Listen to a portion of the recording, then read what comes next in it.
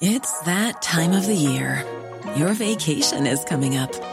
You can already hear the beach waves, feel the warm breeze, relax, and think about work. You really, really want it all to work out while you're away. Monday.com gives you and the team that peace of mind. When all work is on one platform and everyone's in sync, things just flow. Wherever you are, tap the banner to go to Monday.com. Ryan Reynolds here from Mint Mobile. With the price of just about everything going up during inflation, we thought we'd bring our prices down. So to help us, we brought in a reverse auctioneer, which is apparently a thing. Mint Mobile Unlimited Premium Wireless. How to get 30, 30, bit to get 30, bit to get 20, 20, 20, bit to get 20, 20, bit to get 15, 15, 15, 15, just $15 a month? Sold! Give it a try at mintmobile.com/switch. $45 up front for 3 months plus taxes and fees. Promo rate for new customers for limited time. Unlimited more than 40 gigabytes per month. Slows full terms at mintmobile.com.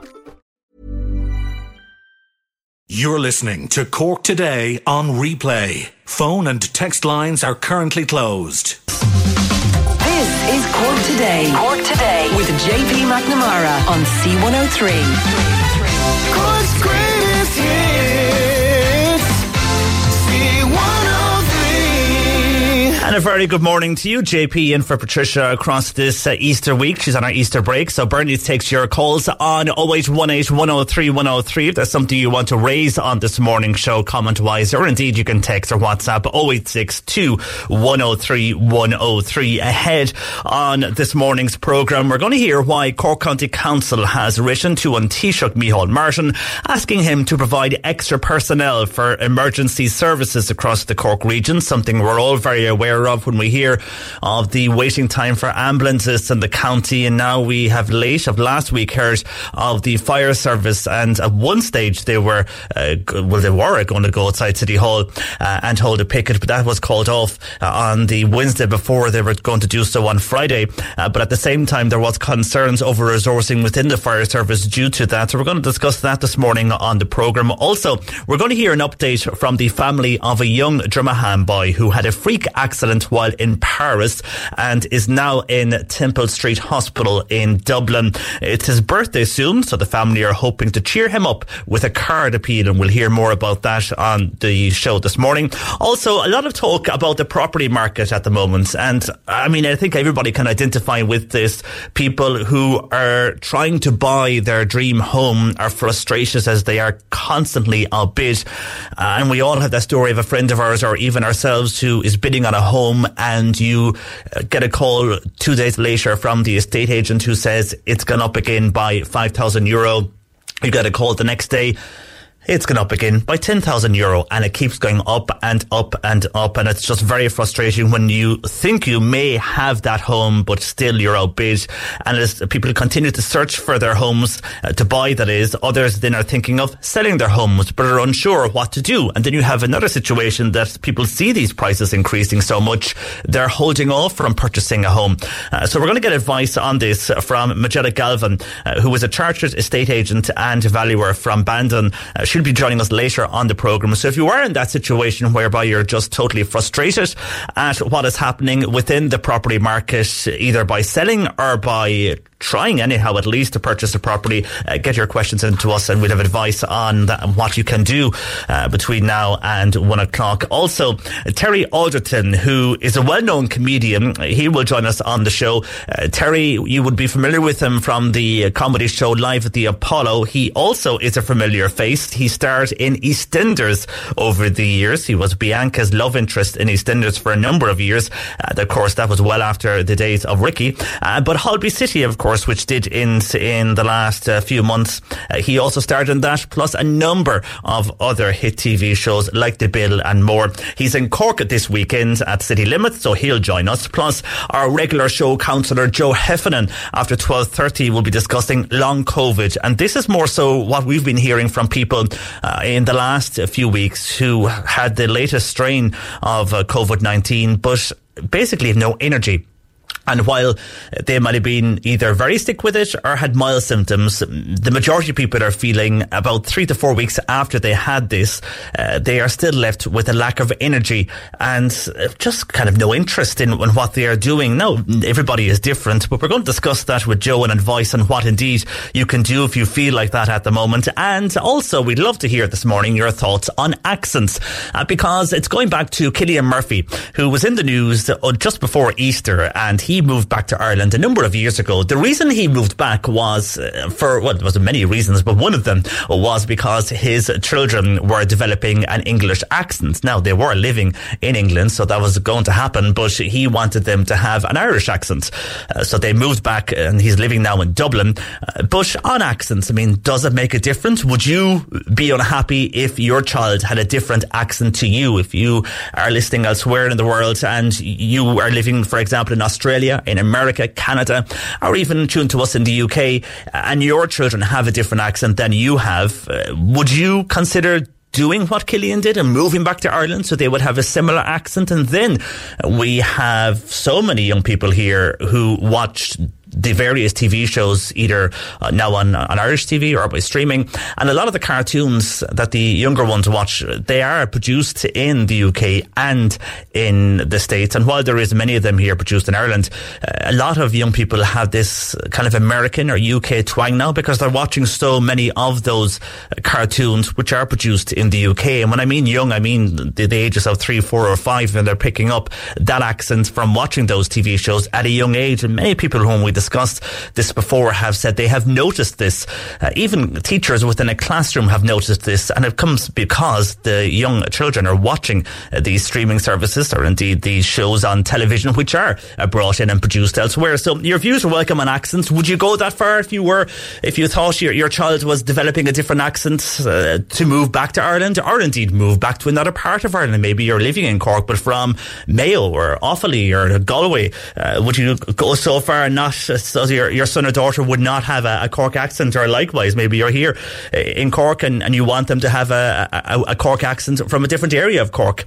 Well, yeah, let us know. Your views are welcome. You can text our WhatsApp 0862 103 103 or call Bernie now 0818 103 103. We have a report on accents later in the programme. But a lot of talk this morning when I mentioned there about parents. Well, if you're a worker and a parent, which is extremely tough these days, now parents will be allowed up to 5 days off work to care for sick children. This is under new legislation being brought to the Cabinet, and the radical new work-life balance laws, they're going to introduce the unpaid leave for any employee who needs to care for a family member. This could be a sick child, or it also could be a relative who is sick. And while many employers are very flexible, if you ring up on a day and your child is sick and they understand that, how long can that go on for? Maybe a day is okay, but can you stay out for a week or 2 weeks or more if a child is very unwell? As I say, the majority of employers, they do understand, but not everybody and not every employer is in that situation where they can afford to let somebody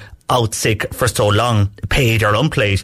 Well, separately to all of that, any parent of a child under 12 or a person caring for a relative, they will have the right now to request reduced or flexible working hours under this proposed new legislation. It's coming from the Children's Minister, Roderick O'Gorman, and he's bringing a memo to Cabinet this week outlining the new workers' rights and giving employees more options. Employees then, if this does come through, they won't have to give their employers notice when seeking the unpaid leave to care for a family member. So if it happens straight away, you can just tell your employer, I won't be here for the next 5 days or whatever long, and you can then take that unpaid leave. But again, for the employer, depending on the size of the company, that could have a huge knock-on effect, and also for the colleagues within that company. But they may need to produce medical evidence to take these days off. And if they are, for example, if it is 5 days, well, then they must be taken in chunks, at least 1 day at a time. So we'll see how those new work-life balance laws work out. Are you in favour of those? I think the majority of people will be in favour. It also brings in more rights for carers, which we often talk to Catherine Cox from the Carers Association, who is always fighting, as there are so many others here in the Cork area, fighting for those at home who remain at home caring for their child, or indeed other relatives who live with them. And this is something positive for carers. It's going in the right direction anyhow. Your views are welcome on that. If you would welcome those new laws, which are they're being spoken about and due to come to Cabinet very shortly. And then from the work-life balance to the teaching profession and the teacher conferences, which are underway this week. And the largest teacher union in the country, well, they're looking for a pay increase linked to rising inflation costs. And I suppose everybody is going, aren't we all?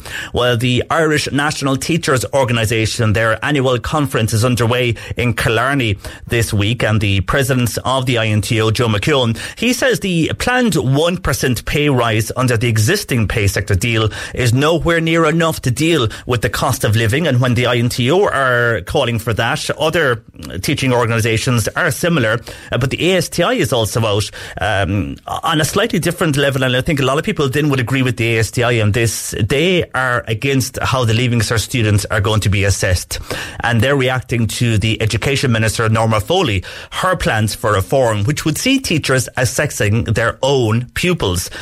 Now, while many people feel this is the way to go, I could understand teachers in smaller rural areas or smaller towns, whereby if you're living in and around that area, afterwards you can, get a call from the parents, which many say that they experienced this in the past from different exams, on why did my Johnny or Mary only get this, and have you prevented them from progressing in the education system? So you can see why indeed they have concerns over this. And then from the ASTI to the Teachers Union of Ireland, and they're also calling for a pay increase, but also an imbalance in pay for teachers hired before 2011 to those hired afterwards. It's still causing recruitment and retention crisis in schools, and they believe there is a crisis coming forward for teachers, that we're going to see a lack of supply for teachers, and to ensure this, that they need to look at equal pay for all teachers. That pay is the big thing this year in the teacher conferences which are underway.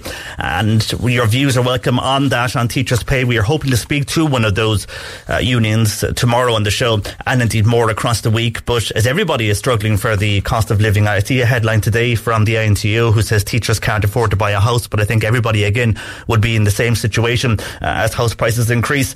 So do you agree that that profession should get an increase? Your views are welcome. I think most people would have some reservations, but other people would agree then with the ASTI on the teachers assessing their own pupils when it comes to the Leaving Cert. Maybe teachers are tuned. It's Easter break, so if you are tuned, we'd love to hear from you this morning on your views. You can call Bernie 0818 103 103, or indeed text or WhatsApp 0862 103 103.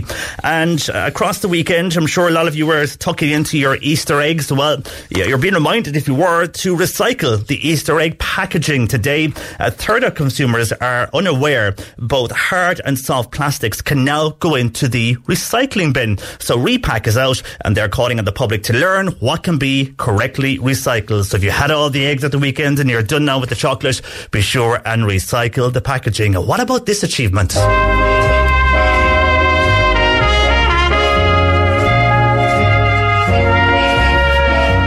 Yes, Coronation Street actor William Roach, he has said he has no intention of retiring as he prepares to celebrate his 90th birthday. The actor, who will turn 90 on April 25th, he has starred as Ken Barlow in the ITV soap for more than 60 years, and he does still hold that record, the Guinness World Record, as the longest running TV soap star. And he is going to be in a documentary because of him having the record and also celebrating his 90th birthday.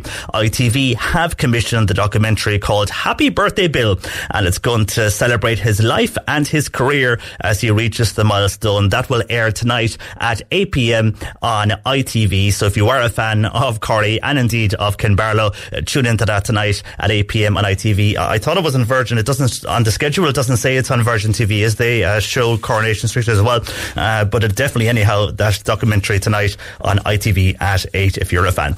Lines open 0818 018 103 103. Bernie taking your views, a lot of them coming in. We'll get to those shortly. You can text or WhatsApp 0862 103 103. It's Cork Today with you until 1, and our lines are open 0818 103 103. Text or WhatsApp 0862 103 103. Medics rallied to help more than 30 Ukrainian refugees who had taken ill at a community centre in Bantir over the weekend. Our news reporter Mairead Tuig joins me with the latest on this. Good morning to you, Mairead. Good morning, Jean-Paul. What's believed to have happened here? Yeah, so I suppose this first came to light on Sunday, which was Easter Sunday, and Cork County Council came out with a statement to say that 46 Ukrainian refugees were placed in an emergency rest centre accommodation in Bantir, and that was on Saturday night last. Now, a number of refugees there, as you said, around 30, complained of feeling unwell when they arrived. So put the plan in place that medical assistance was called immediately and medical help was present on site overnight. Now, we do understand that a number of people were taken to hospital. Now, Dr. Jason van der Velde, he was part of that public health response to the incident. He spoke to RT in recent days, and he said that medics were able to address the issue on site with all but two of the group of those who were treated with good quality anti-nausea and rehydration medicines, and 2 children required treatment in hospital but were discharged a few hours later. That's what he said. Now, he didn't go into detail. He actually declined to comment on the details of the illness that was involved, but it is understood that the symptoms that all of these people were suffering were similar to gastroenteritis or a vomiting bug. So that's what they understood to have happened. So they were treated, and there was restricted access to the accommodation centre while that matter was being addressed. So you can imagine, I mean, you're fleeing your country and coming to a different country, and, you know, you're frightened and scared, and for this to happen was really unfortunate. But thank God, you know, that they're all doing well. That's what Cork County Council, that's in their latest statement, that they're doing well now. So it's great to hear that. And Jason confirming there, they are all now discharged from hospital. They've all been released at this stage, have they?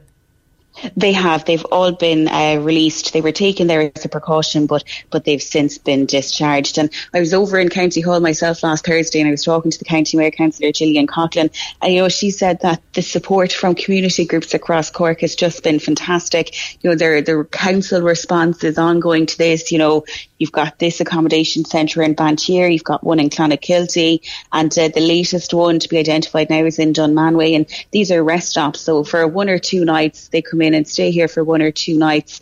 And so it's the pool building in Dunmanway that they're going to, I suppose, transform it into one of these rest stop to accommodate Ukrainians who are coming into the country. You know, she said, when they come in, it's so difficult for them. They're traumatised. So councils across the country are doing what they can to respond to that and to help people, you know.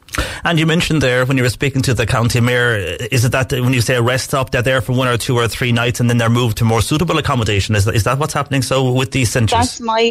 That's my understanding, because I wasn't overly familiar with how these rest stops work, but she explained it to me that they're there as very temporary accommodation, 1 or 2 nights. I mean, so it was last Thursday, I spoke to her the weekend before, there was over 50 people had arrived into the rest stop in Clonakilty, and it was at that time we were talking about the one in Dunmanway, because we'd heard about the part of the pool building being closed. As far as I'm aware, the pool is still operating, but it's the gym part of that building is being closed off in order to turn it into an accommodation centre.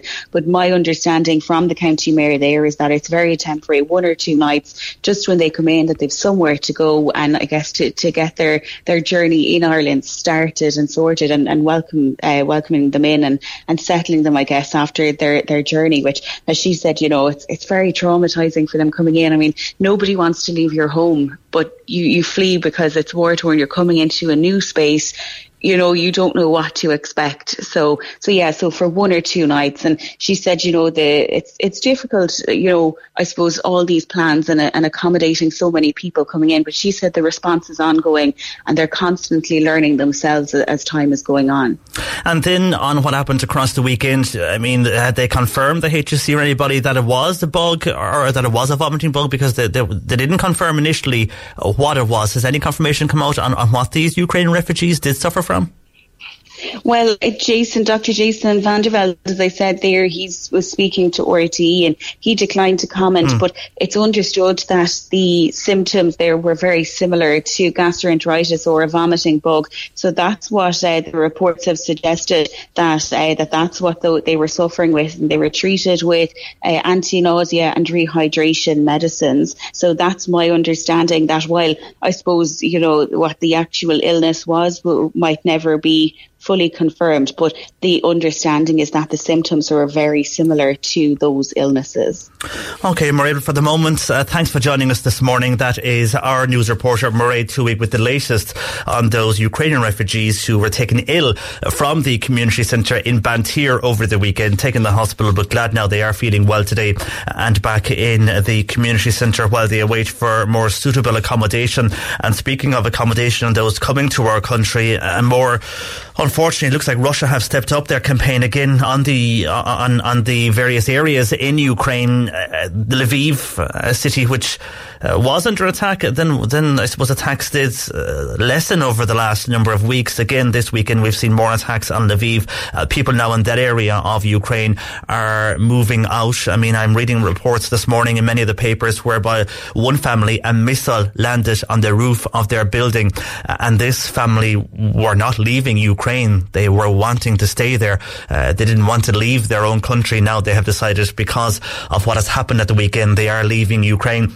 And then, while more countries are taking in refugees, something that many people here have been in contact with us about is that they have offered either a second home or a holiday home to the Red Cross or the government. And it seems that a lack of rural transport and poor broadband connections is severely limiting the abilities of the Irish councils to provide the choice of suitable accommodation hubs for Ukrainian refugees.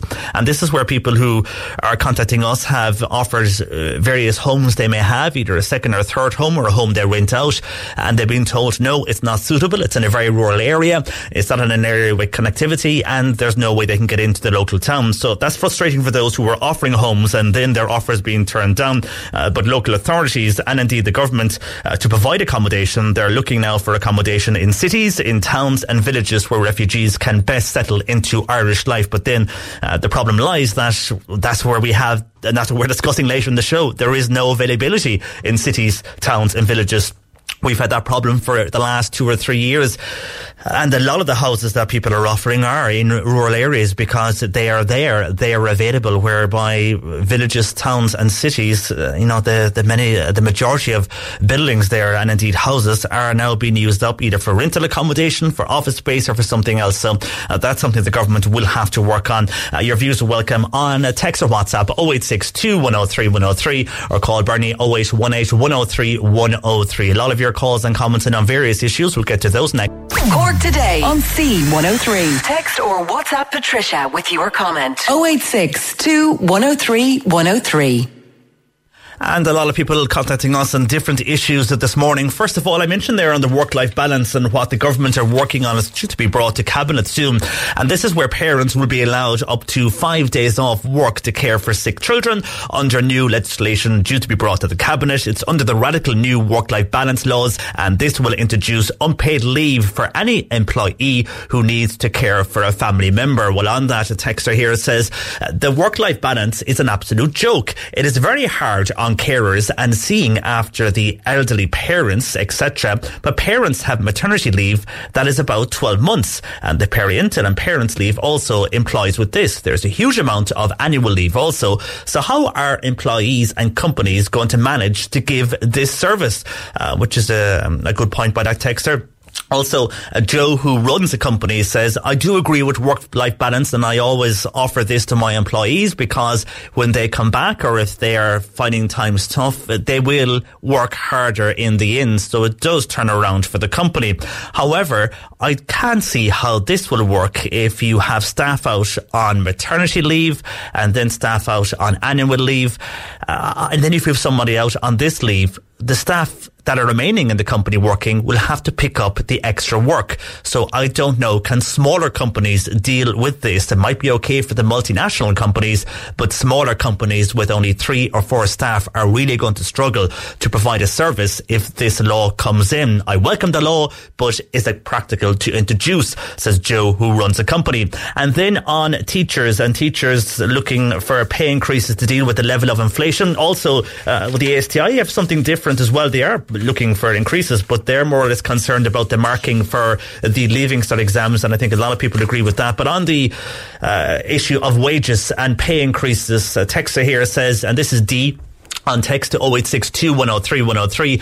It's hard to have sympathy for the teachers. I know they have a hard job, but I work in a preschool and earn not much more than the minimum wage. Even though my degree is recognised by the department, I won't be getting a pay increase despite the cost of living increases, says D. And another texter here is saying, I bet the vast majority of people will crucify the teachers on this.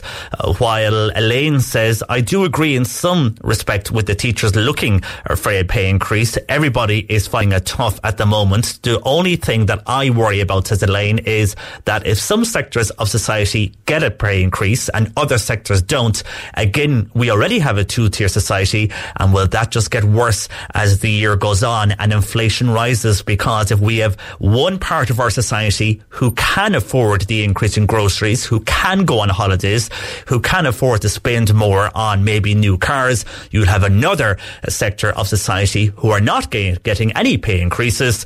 And unfortunately, as you know yourself, JP, you're going along to food banks and the like of penny dinners just to survive. We cannot let this happen.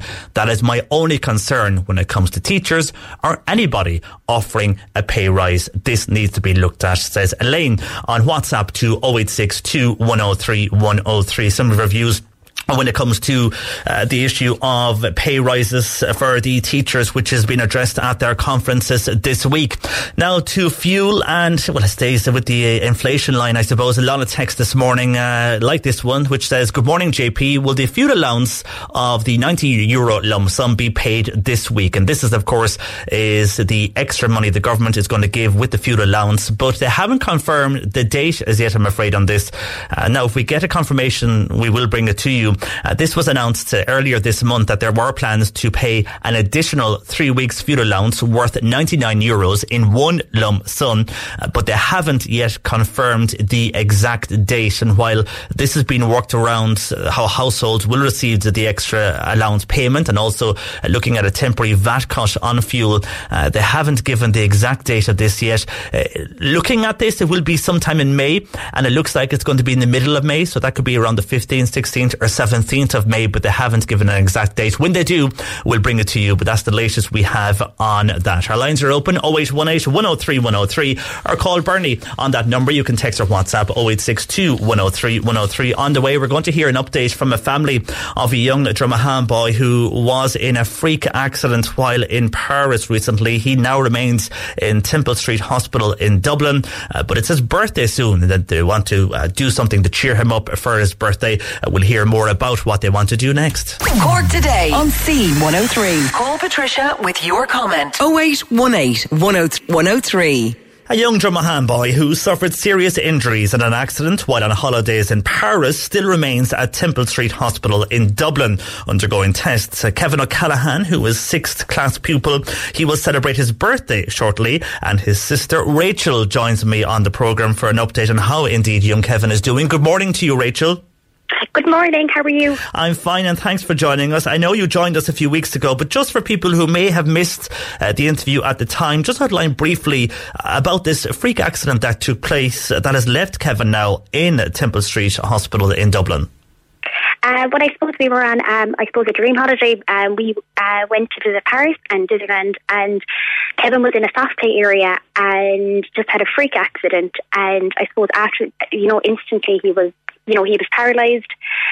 And I suppose after that, then he had to get emergency surgery, and he then spent a few weeks in Paris before being transferred, I suppose, to Temple Street in Dublin, where he currently remains now.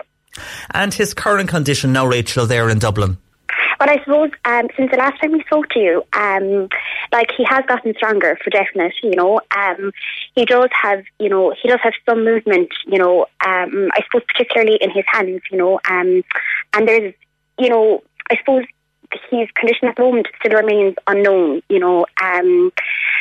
I suppose we got some, bad news last week, because due to complications with his recovery, he actually has to have another operation to see. And I suppose this week, you know, a decision will be made as to, you know, what operation it's going to be. So I suppose that obviously made, you know, Kevin was obviously devastated when he heard that, you know, because, you know, yes, he has gotten a little bit of movement back in his, you know, in his hands and his, you know, a little bit in his legs as well. However, you know, it is a high possibility once this operation takes place that he'll be back to the start of his recovery again. And he has already had an operation, so the thought of another one, obviously he was quite upset to go through that, and then you're going back again, starting everything from scratch for recovery, so it's not easy. No, and I suppose the last operation that he did have, it was kind of so fast, you know, it was an emergency, so it was so fast, and it was, you know, it was done. There was no real time to think about it, really. Whereas I suppose this time, you know, I suppose he knows what, you know, I know he knows what he's up against and different things like that, you know, that kind of way. And like, he, you know, he's such a positive boy, you know, and he's trying so hard. And I suppose the idea of, you know, he has, as I said, he's, you know, the outcomes, you know, the end result is still very much unknown. And I suppose, you know, he's, I suppose, delighted that his hand's gotten a little bit stronger, you know, like that. But I suppose a big fear now is that once this operation takes place, you know, he'll be back to, you know, I suppose, to step one again, you know, that kind of way. So, yeah. And after each assessment, Rachel, when they carry out an assessment, and while they're now going to carry out another operation, have they given any timelines, or have they given any idea of when Kevin maybe could be at a stage where he'll be able to leave hospital or go for rehab somewhere within the hospital? They haven't really given a timeline, to be honest. I suppose just that he will be there for the foreseeable, he will be in temperature for the foreseeable future. And of course, Kevin is very sporty, and he was always into cycling and various sports. So staying within hospital while he knows he has to go through this at a very young age, it's very hard to understand then why he remains there for such a long period of time when he is a very sporty young guy. Yeah, I suppose that's exactly it. Like, he loves the sport, and I suppose, you know, when he first, you know, arrived into Temple Street, I suppose, you know, he obviously hoped he'd be out, you know, soon enough, you know, that kind of way. Like, but unfortunately, you know, it's not going to be the way. But, you know, he is positive about it, and he is trying so hard. You know, he really is, like, you know, and I suppose just there is, you know, a setback now with the operation, you know, but like, he's trying really hard, and he's, you know, putting a positive attitude on it. And but like, as I said, obviously, thought of going into another operation, you know, isn't ideal for him. It's very hard for him, and I think putting a positive aspect in when you're in these situations is a good thing. And as many will say, you can get you through the situation, but still, you know, you have to face the consequences as well of what's coming down the line. Yeah, exactly. Yeah. And, you know, as I said, we're all remaining positive. We're all, you know, and I suppose we're delighted, you know, with Easter now, you know, we get to spend more time with him and everything. So, and I suppose we're a very close family, and I suppose he does, you know, he misses his brothers and sisters and everything like that. So, you know, with Easter and everything now, and I think he's also delighted to get to spend, you know, I suppose, to see everybody a bit more. Yeah, true. And the reason you're joining us today, apart from an update, is Kevin is reaching the age of 12 very shortly. And while at this stage he'll be spending his birthday within hospital, you and the community of Dromahane are going to do something very special to up his spirits even more and make him more positive than what he already is. So what are you planning there? Well, I suppose I can't take credit for the idea now, but the community of Dromahane, and I suppose my older sister Ciara as well, they've come up with a card appeal idea. So basically that Kevin will be turning 12 next Sunday, so on the 1st of May. And I suppose now it's a complete surprise for him. He knows nothing about it. But I suppose the idea behind it is that I suppose it's really just to put a smile on Kevin's face, so that, you know, if people have a chance, you know, to send, you know, a card, or, you know, he would have, you know, there's a few drop-off points, and there's an address there as well. Just for his birthday, I suppose, just to put a smile on his face, because, you know, as I said, he's been positive about the situation, you know, but I suppose he wants to try and, you know, and keep a smile on his face, because I suppose Nick, as well enough, there's a few, I suppose, events coming up that unfortunately Kevin's going to miss. I suppose number one, his birthday. I suppose the second, he was supposed to be going to Ed Sheeran as well next week in Cork, and he's a massive Ed Sheeran fan, like, and I remember, when we got the tickets, he was so excited, and unfortunately, due to the circumstances, won't be possible for him to do it. And I suppose the other thing that's coming up as well, at the start of May, is confirmation as well. So there's just a few events coming up, I suppose, in the next few weeks that, obviously Kevin would love to be part, yourself, he'd love to be part of, but unfortunately, due to the circumstances, he can't. So I suppose the card idea, I suppose, is just to try and put, a smile on Kevin's face, to keep going, really. Well, it will cheer him up. I mean, if you know what you outlined there, what he is missing out on, and he's probably thinking of that then as well when he's lying in a hospital bed, and it is very hard not to, regardless what age you are. But this will cheer him up when he sees all the various cards coming in from people who he doesn't even know, wishing him well for his birthday. And I know other families have done this in the past, and it has brought a huge smile to the person who is in hospital, but also to the entire family. So if people want to, I'll give the address in a while, but is there drop-off points as well in the area of Dromahane for people living locally, first of all, that they can drop them off to? There's drop-off points in... There is a drop-off point in Kelly's in Dromahane. There is a drop-off point in Bicycles in Mallow. I think I'm missing out on one. There's another drop-off point as well. But sorry, I just can't remember it right now. You're okay. But, we can bring that later in the show. And if people want to send a birthday card, then for Kevin, I have the address here. You just mark it for Kevin O'Callaghan in Ballysimon, Dromahane, Mallow, and that will get to him. So no matter where you are listening across Cork or indeed elsewhere in the country or indeed the entire world, if you can send a birthday card for Kevin, he's 12 years old on May the 1st, and I think this will really cheer him up considering everything he's going through, facing another operation, missing out on confirmation on his birthday and also on Ed Sheeran. I think this will really bring a smile to his face. So if we get as many people as we can to send him a birthday card and cheer Kevin up ahead of his birthday, I think it'll be fantastic, Rachel, won't it? Yeah, it would. Yeah, thank you. And we would also like to say just thanks a million to, I suppose, the community, to everybody. They really, really rallied around Kevin, the last few weeks, and it's really, it's very much appreciated. So people have, sent well wishes, they've prayed for him, I suppose, his friends, talking to, it's really helped, keep Kevin's spirits up, so I just want to say thank you to everybody who was really rallied around Kevin. Yeah, fantastic community there in Dromahane, and I think the whole of Cork, I think, will get behind him as well for his birthday. Will you wish him well for us, Rachel? Send him a big birthday hug and wish him well, and also all your family who are up and down to Dublin. I mean, that's quite a task as well, and the whole lot of you up and down from Dromahane to Dublin. It's not a short journey by any means. No, but you know what? I suppose, we get to see Kevin, and at the end of the day, that's, that's the most important thing, because I suppose we're a very close family, and, I suppose, as I said, my mum's up here the whole time, so, I suppose it's worth it, when we get to see them, so... Okay, well, we wish you well, Rachel. We wish all your family well, and in particular, we wish Kevin well. I'll give the address there again, but for the moment, Rachel, thanks for joining us on the programme this morning, and we'll stay in touch with you and your family, okay? Perfect. Thanks a million. Take care.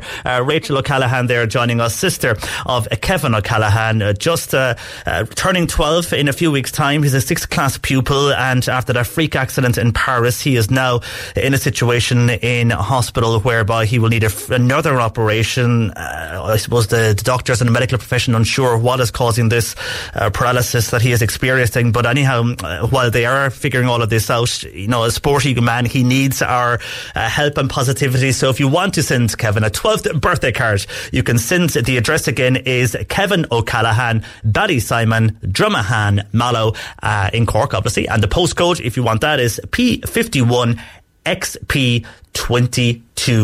And if we get as many cards to Kevin, hopefully the positivity and the cheer factor will keep a smile on his face for young Kevin O'Callaghan from Dromahane after that freak accident. Our lines are open, 0818 103 103, or you can text or WhatsApp 0862 103 103. It's Cork Today until 1. Nick Richards along from 1, playing more of Cork's greatest hits. Martina from 4 on your drive home for Tuesday after the bank holiday weekend, Easter Tuesday.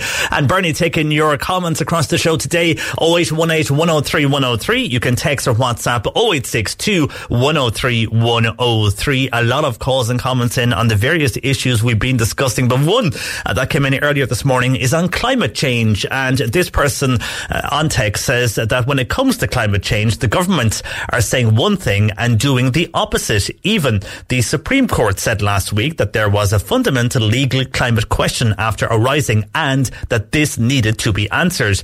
John Paul, the government can't say one thing and do the opposite. They seem to be making it up as they go along. It's not good enough. And this is too serious, says this texter. This is regards, I suppose, what came out last week. First of all, with where we're going as a country regarding climate change, and then the various changes that at one point, the turf and peat, that was to be banned. Then it wasn't to be banned. And the Fine Gael Parliamentary Party, they were delaying the changes in law when it came to the selling of turf. There was supposed to be a big change in September of this year. That could now not happen, and it depends on what the government is saying. Eamon Ryan kind of came down a bit then on Friday, the Green Party leader, of course, regarding what could change in respect to turf and the selling of turf later this year. So while they're saying they're going to do one thing, then they back down and change it last minute. So that's what that texter is getting at there. Thank you for your text. And on carers, and this goes back to the work-life balance and how new rules will be coming in and be coming before the Cabinet shortly on a better work-life balance, new laws on flexible working, and also more rights for carers. Well, on that, Bridget is in Mallow. Bridget is a carer, and she says she is not allowed to work more than 18 and a half hours per week. But Bridget feels if they raised the hours, there would not then be a shortage of carers. That's why people do not get into the profession, is because you can't survive on that length of work hours. If they increase this, more people would go in to the service, and indeed then there may not be a shortage of carers, says Bridget in Mallow.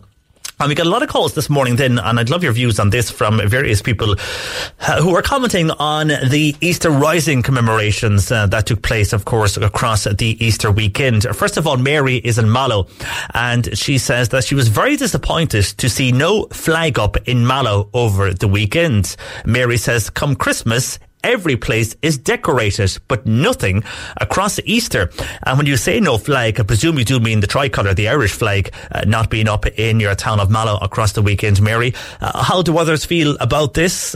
Some areas did, where I was across the weekend, did have the Irish flag flying high, and maybe others did not. But then some people always have an impression that if they do put up the Irish flag, that it may give the wrong impression, because the flag has been misused so much over the last 100 years for various different reasons. So everybody has a view on the tricolour, but people's views may differ. So that could be another reason why people may not be willing to fly the Irish flag outside their home. Your views are welcome on that. You like Mary? She says she's disappointed that there wasn't enough Irish flags to commemorate the Easter Rising across the weekend. While Tom is in Skibbereen, and Tom says the President laid a wreath on Easter Sunday, giving the wrong impression that the rising took place on the Sunday, when in fact it was on the Monday. This happens every Easter. School children will be given the wrong impression, feels Tom in Skibbereen. Now, locally, a lot of the commemorations did take place yesterday on Easter Sunday, on Easter Monday even. There was a lot of those that took place on the Monday, so I'm not too sure why some take place on the Sunday, and there's obviously a reason for that, but in fairness, any of the ones in Cork, the majority of them anyhow, were held on Easter Monday. But we can understand Tom's point of view. And I'm sure in the schools they do teach everybody about they teach regarding when the Easter Rising happened, and that it was on the Monday, and the various history behind it and the lead up to that. But does it make a huge difference or not? Tom in Skibbereen, your views are welcome on what he is saying there. And then something totally different outside of that, and this is on the bank holiday weekend, but for people who were out and about over the bank holiday weekend. This person on WhatsApp says, hi JP, just to say, Ireland across the bank holiday weekend, it was a disgrace. For a country locked down so long and pubs and restaurants closed, and this WhatsApper says, and they whinging to open, well, most of them were closed. And then the ones that were open, hot plates now costing about 16 to 18 euro and half portions around 14 euro. And most of the time, the food, when it came out, it was cold. I got soup and a sandwich, and it was a half a mug of soup. The government, this WhatsApper feels, take back your pandemic payment because we are being ripped off. So not too sure if others were out and about at the weekend, or where you were out and about, whether it was in Cork or elsewhere in the country. But according to this person, the prices have increased, and they felt that there was a lot of pubs and restaurants closed across the Easter weekend. Now, we have heard from that industry who, first of all, are finding it hard to get staff, so they're not opening all the time, and they're not opening daytime either. It could be just evenings, or where they feel they can make the most money, they will open for that time period. Then others, especially when it comes to bars, are just not opening. How many bars have we seen before any pandemic came that just said they can't afford to keep their doors open with the energy costs, and the insurance is the big thing for a lot of the bars, was the insurance, and then the decrease in customers. So because of that, they felt it was time to close, and for many, they only open a couple of hours in the evening. So they could be some of the reasons. But did you notice that if you were out and about across the weekend, prices increasing, and also a lot of restaurants and pubs were closed, according to this person on WhatsApp across the weekend. Also, they're adding on this is that another thing they noticed was no speed cameras on roads, and cars were speeding like nobody's business, says this person. Well, I'm not too sure what roads you were on, but I was working across the weekend coming to our studios, and there was speed cameras on the roads, and they were there Sunday morning early, and they were there also on Bank Holiday Monday morning early, and indeed late. So there where I was anyhow, travelling on the roads, there was speed cameras on roadways. Maybe where you were, you didn't see them, but the speed cameras were out in force across the weekend, I can tell you that. But regarding the situation with restaurants closed and those that are open, then this person feeling the prices have increased. Your views are welcome on text or WhatsApp 0862 103 103, or call Bernie 0818 103 103. And then on the issue of accents, because we mentioned this earlier, and this is from a report last week that came out from a podcast. And many people have different views on accents, but this is Cillian Murphy. And he says one of the reasons he moved his family back to Ireland was because his children were developing posh English accents. He was speaking to the Armchair Expert podcast. But what do people on the streets think about their children growing up with accents? Well, our reporter Tom Douglas went to find out. The English accent absolutely dominates our pop culture here. Miss Daphne Bridgerton. You have no idea what it is to have one's entire life reduced to a single moment. Even for kids. Mummy, Daddy, can George and I have an ice cream, please? Cillian Murphy explains part of why he's moved back to Ireland, but to Dublin, not to Cork. We wanted the kids to be Irish. You know, they were sort of at that age where they were pre-teens. They had very posh English accents, and I wasn't appreciating that too much. Dr. Chris Mulhall is a lecturer in French at Waterford IT. He's a particular interest in phraseology. He says Cillian's comments make sense. Accents identify you as being part of a group or outside of a group. So therefore, it may be that certain adults, for maybe career or social prospects, may well take on the accent of the target group that they want to be part of. I went out on the streets. Some people didn't mind the idea of their kids growing up speaking the so-called Queen's English. Others, well, they weren't so keen. There's an actor, what's his name? He was in Bridget Jones. He's a good actor, Hugh Grant. I can't stand his accent. I've got a mixed English Mayo accent, so it sounds quite posh to a lot of people, even though if I were to go over to England, people would say I have an Irish accent. Cillian Murphy and his wife Yvonne lived in the UK with their kids for over a decade. Tom Douglas there with that report. So your views, many people have been in contact with us since we discussed this earlier in the show and mentioned we were going to hear from Tom. Well, on this, Jimmy says, I have moved back from Birmingham as my children had an English accent, but I wanted them to experience life growing up in Ireland. So that is why we came home. Gladly now they have developed an Irish accent, but it wasn't the whole reason why we came back, wasn't to do with their accent, but they have changed now to a more Irish accent, says Jimmy. While Tom says, we came home to live in Ireland in 2019, but I am still questioning if I made the correct decision. We lived in Cheshire, and while we are now back in Ireland, my children still have an English accent, but that does not bother me. We just wanted to rear them in Ireland, and I felt it might be better to rear them here than in the UK. But now I am questioning my decision.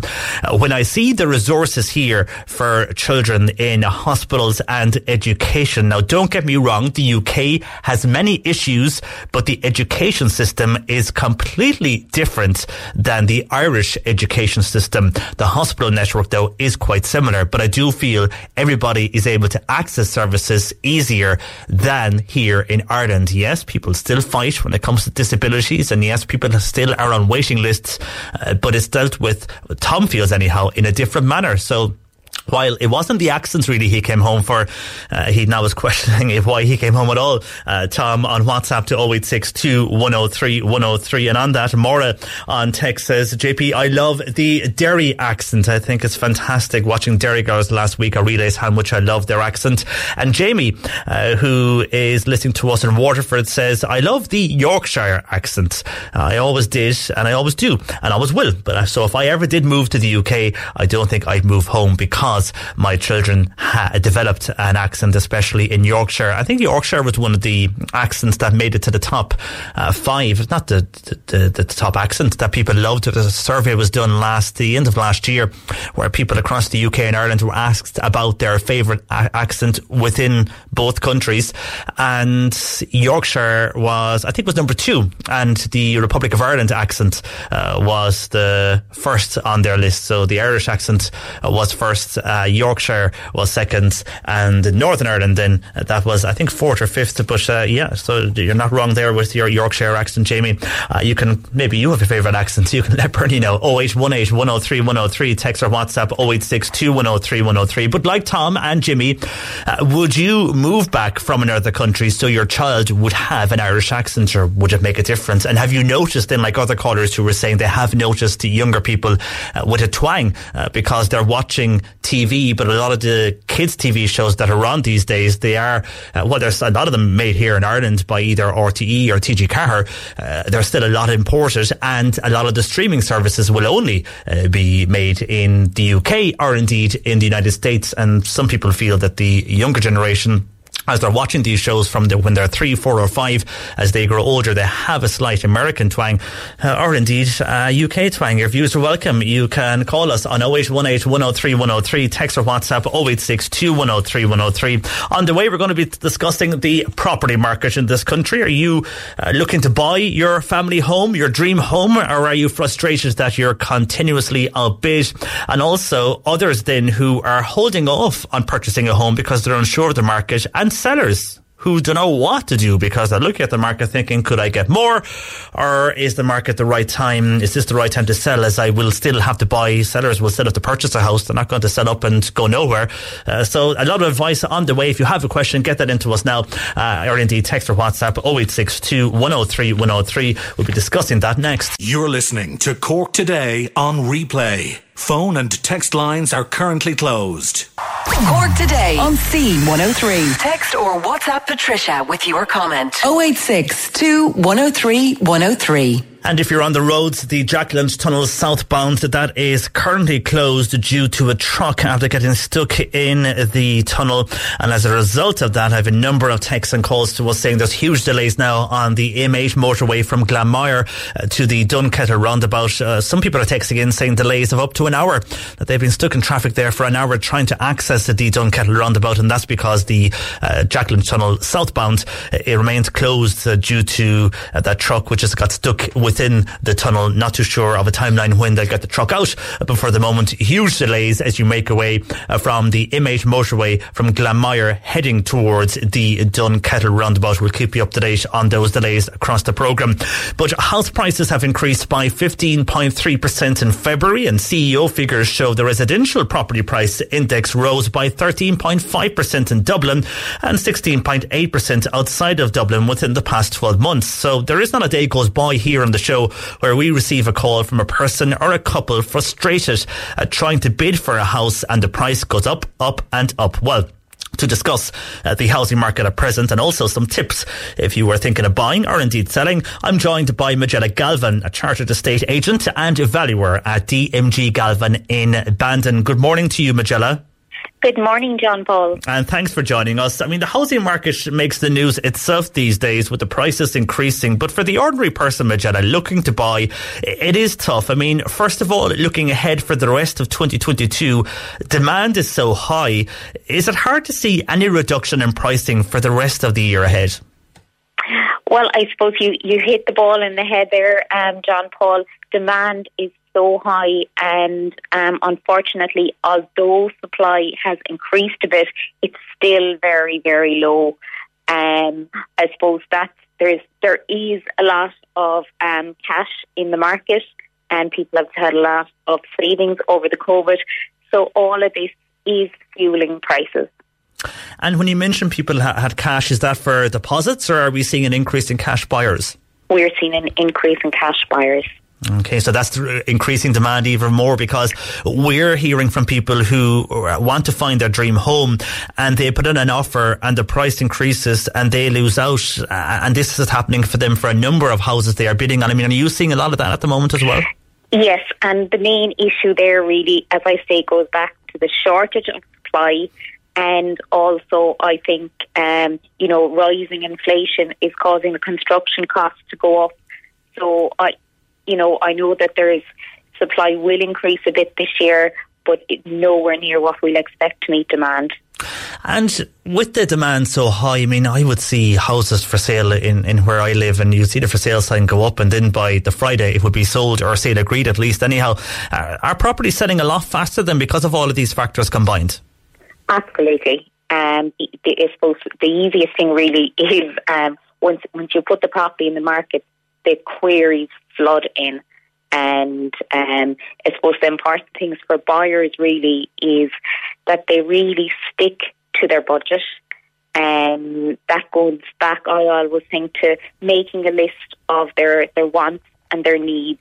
And I say wants and needs because in this market, we all have things we want, but we have to really prioritise what we need, as in the minimum number of bedrooms, and it also goes back to when you find the right property, to go in with a strong offer and have your paperwork, have your proof of funds ready. Yeah, because for many people, when they get their mortgage approval, it usually will last for 6 months and people can kind of forget. And then when they see their dream home, they haven't renewed that offer from whatever bank they're with or going with for a mortgage, and they can run out, and that can hold things over for them. Whereas somebody else could be in a situation whereby they have everything ready, and then that can get the other person ahead of you in the bidding process, and you can miss out. So make sure your mortgage approval that you have is in date still. Absolutely. The sale, when I mentioned there about selling fast, just explain something that a lot of people are texting in about here. It's regarding the sale agreed, whereas the sale agreed's on the sign outside, but the house isn't sold yet. Just the difference there, is that to do with paperwork? Is that the main reason? I suppose the main thing really is when a property goes sale agreed and before it goes sold is really the amount of time it takes to prepare a contract. And that's down to paperwork, the legal system. But my advice to anyone thinking of selling is to get their paperwork in order at the early stage. So liaise with your solicitor, and they'll give you a list of what documents you need. They'll have to request your title deeds and make sure planning is in compliance, etc. So if there was anything wrong, take for example, if somebody built an extension to their home, to the side of their home, and they didn't get planning at the time. Okay, the time may have lapsed now, but when you go to sell your property, you'll actually have to go back and get retention, and that can take months and months, so slowing down the process. So it's always important, and your estate agent will be able to advise you on this when they go out and look at your property. What they'll identify, have you got your boundaries in order, what compliance you need, and it'll be a case of liaising with your solicitor and your engineer. And then for those people who are selling, as you mentioned there, maybe they're downsizing or maybe they're just unsure of selling, but they also need to purchase elsewhere. Would you say put your own house up for sale first? Because I presume you don't have to take every offer you receive, because you could have a situation whereby you see your dream house, but your own hasn't sold. Yes. I think one of the biggest issues, particularly in the second-hand market, is I speak to people every day of the week, and they say they're thinking of selling their property, but they're afraid to put it on the market. So they're sitting on the fence because there's a lack of alternative stock available there. But the problem is when they do find a property they want, and if they haven't their property in the market, their offer won't be taken seriously. So they're going to miss out on their property.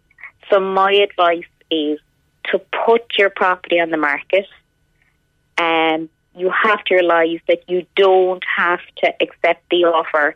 And also I'd like to remind vendors that they can set the terms of the contract in relation to closing dates. And I suppose a tip for buyers really also in relation to this is if they're more flexible with closing dates with vendors, that's also going to be a strong point when they're going with an offer. And when you are selling, and you mentioned there about having everything in order legal-wise and your boundaries and everything like that, looking at the house itself, make sure it's presentable and looking at the interiors and the outside of the house so it looks practical and it looks on a selling point, like you would go into a shop to buy any item, that it will grab attention, because a lot of people these days, I presume, are looking on the likes of Daft and your own DMG websites for a new home. Yes, that's very true. And I always say, like, first impressions are so important. Like, it can be even down to things like the photograph, make sure they're looking well. But I think, some people think that before a viewing, they'll do a big clean-up. When your property is on the market, it needs to be clean inside and outside all the time. Because the amount of buyers, they'll look at it on the internet, but they'll drive past before they'll book a viewing. So you need to have the curb appeal on the outside. Very, very well done. So they'll look at the area, I suppose, around the house as well before they'll commit to looking at a house or ringing you guys. And for selling at the moment, what is the second-hand sales market like in Ireland? So it's very, very competitive for buyers, quite simply because the stock is one of the lowest in years. So I suppose, if we put up a property there, you're going to be flooded with inquiries and then bidding wars start. And as we mentioned earlier, the sales are happening fast. The reason I mentioned about second-hand sales there is Paul has been in touch. Now, he is a first-time buyer, but he's unsure what to do. Himself and his partner, they're looking to buy a new home because they think the new homes have better energy ratings, but the new homes are so expensive in the Cork area. He's looking at 425 to 450,000. God, that's a huge amount for a 3-bed house. Yeah. I presume in the suburb areas you're looking, well, it could be anywhere really these days. I mean, a lot of the county towns are commuter routes now as well. But he says, should they now look at the second-hand market for better value if prices are high on new builds, but they are concerned about the energy ratings because they feel they can get grants for that? I suppose first-time buyers, a lot of the majority of them are going for the new builds purely because they can get the Help to Buy scheme, and obviously the energy rating is very important and sustainable for the future. But I think, at times we need to look outside the box, and maybe it's time to look at a more affordable option. So, for example, that may mean a lower energy rating in a second-hand house, because there are lots of grants available and you can improve your rating over time. Because I always say, John Paul, that, a home is for life. You can be working over time. It doesn't have to be perfect from the start. Yeah, and you're always, if any homeowners tuned to us will always know that you're never finished with your house. Once you buy it, you'll always be touching something up in the house over the number of years, no matter how long you own it. And for the likes of Paul now, who is obviously looking to buy and is realising that the prices are just going up for the new homes, I mean, would you suggest to him and others not to put everything on just one house and to look at a range of areas? Because a lot of people would want to maybe buy near a workplace or in a commuter town, but to maybe diversify in where you think you can get better value for money. Yes, I think, buying a home is a very emotional process, and you can get so attached to, you see your dream home. But you need to have kind of a walk away clause if it goes over your budget. So I suppose my advice really would be absolutely, John Paul, to widen your search. With hybrid working continuing, we can, we don't have to be near the cities and towns. So the further you go out, the greater affordability. And the other thing, as I say, is, looking beyond the new builds. And a very important thing that a lot of buyers don't know is that not all the properties hit the portal. So it's very important to register your interest with your estate agent, because they will be, like we had a number of properties in the past few months that sold off market. So the owner didn't want it to go out in the open market, but they simply came and said, if you have a buyer for this property, we're interested. So in that case, we emailed all the buyers that were listed in our database, and they got the option of viewing the property. Oh, that's interesting. So if you're looking for your dream home on Daft or one of those websites, it might not be there if the seller doesn't want it to make it public, but then they'll go directly to you and you will let people know. So register with whoever your local estate agent, or a number of them, I suppose, really, so that you get the offers in. Absolutely. Okay, very finally, Majella, a question here from a person on WhatsApp who says, good morning, John Paul, and good morning, Majella. I have a second house, which was our starter home. Now, I would love to sell this, but would have to pay way too much tax if I was to sell it. So I really don't know what to do with this second house. Any ideas? Yes, I think a lot of people are in that situation as well. But the important thing to remember there is, to speak to your tax consultant and your accountant. But there are a number of things like that you can take off. So, for example, any work you did over the years there, that can all be deducted from your tax amount. Okay, Majella, well, good advice there for anybody who is in that situation of purchasing or indeed selling a home at the moment. Best of luck to everybody who's contacted us looking to find their dream home. Hopefully it does work out for you. And Majella, thanks to you for joining us this morning on the programme. Thank you, John Paul. Take care. That is Majella Galvin there, a chartered estate agent and valuer at DMG Galvin in Bandon. Advice if you were purchasing a home or indeed selling a home over the next year. But as she said, things no let up in house prices and no change due to the demand issues. Your views are welcome. 0818 103 103. Text or WhatsApp 0862 103 103. And coming up next, we'll speak with Terry Alderton, a well-known comedian. You'll know him from the shows such as Live at the Apollo. He's also a familiar face as he starred in hit TV shows such as The Bill, EastEnders, Holby City and more. We'll chat with him next ahead of his Cork game. Cork Today on C103. Call Patricia with your comment. 0818 103 103. As live music has returned, so is live comedy, and well-known comedian Terry Alderton arrives to Cork this coming Saturday to perform in City Limits Comedy Club on Corbrook Street. And Terry joins me this morning on the programme. Good morning to you, Terry. Hello. All right? I'm fine. How are you? That's a good East End. Hello there. I just ran away from the dogs, actually. I'm not in a crazy world of dog following, but I just realised I was in my lounge and I thought, I know my dogs are going to go off. And I was waiting for you to come on the line, and I just got the dog door closed just in time. So there you are. I know I'm telling you that, but I feel like I've just accomplished something for the morning. Well, there we are. We could have had a few barks otherwise. I'm glad you shared that information with us, Terry, and welcome to the programme. I was informing listeners earlier on, just when we were doing the preview of the show, of the big stars and names you have worked with on various shows. I mean, you've worked with the likes of Michael McIntyre, Joan Rivers, and I think many of our listeners are familiar with you from the performances we see on the TV shows Live at the Apollo. And you have a great gift, can I just say, of telling a story with comedy embedded throughout the story. I mean, how do you learn to do that? You know, have a story on stage, telling it to the audience, but the comedy is right throughout that story. Well, I think it's because it's all lies. That's why. I don't know. I spent my whole life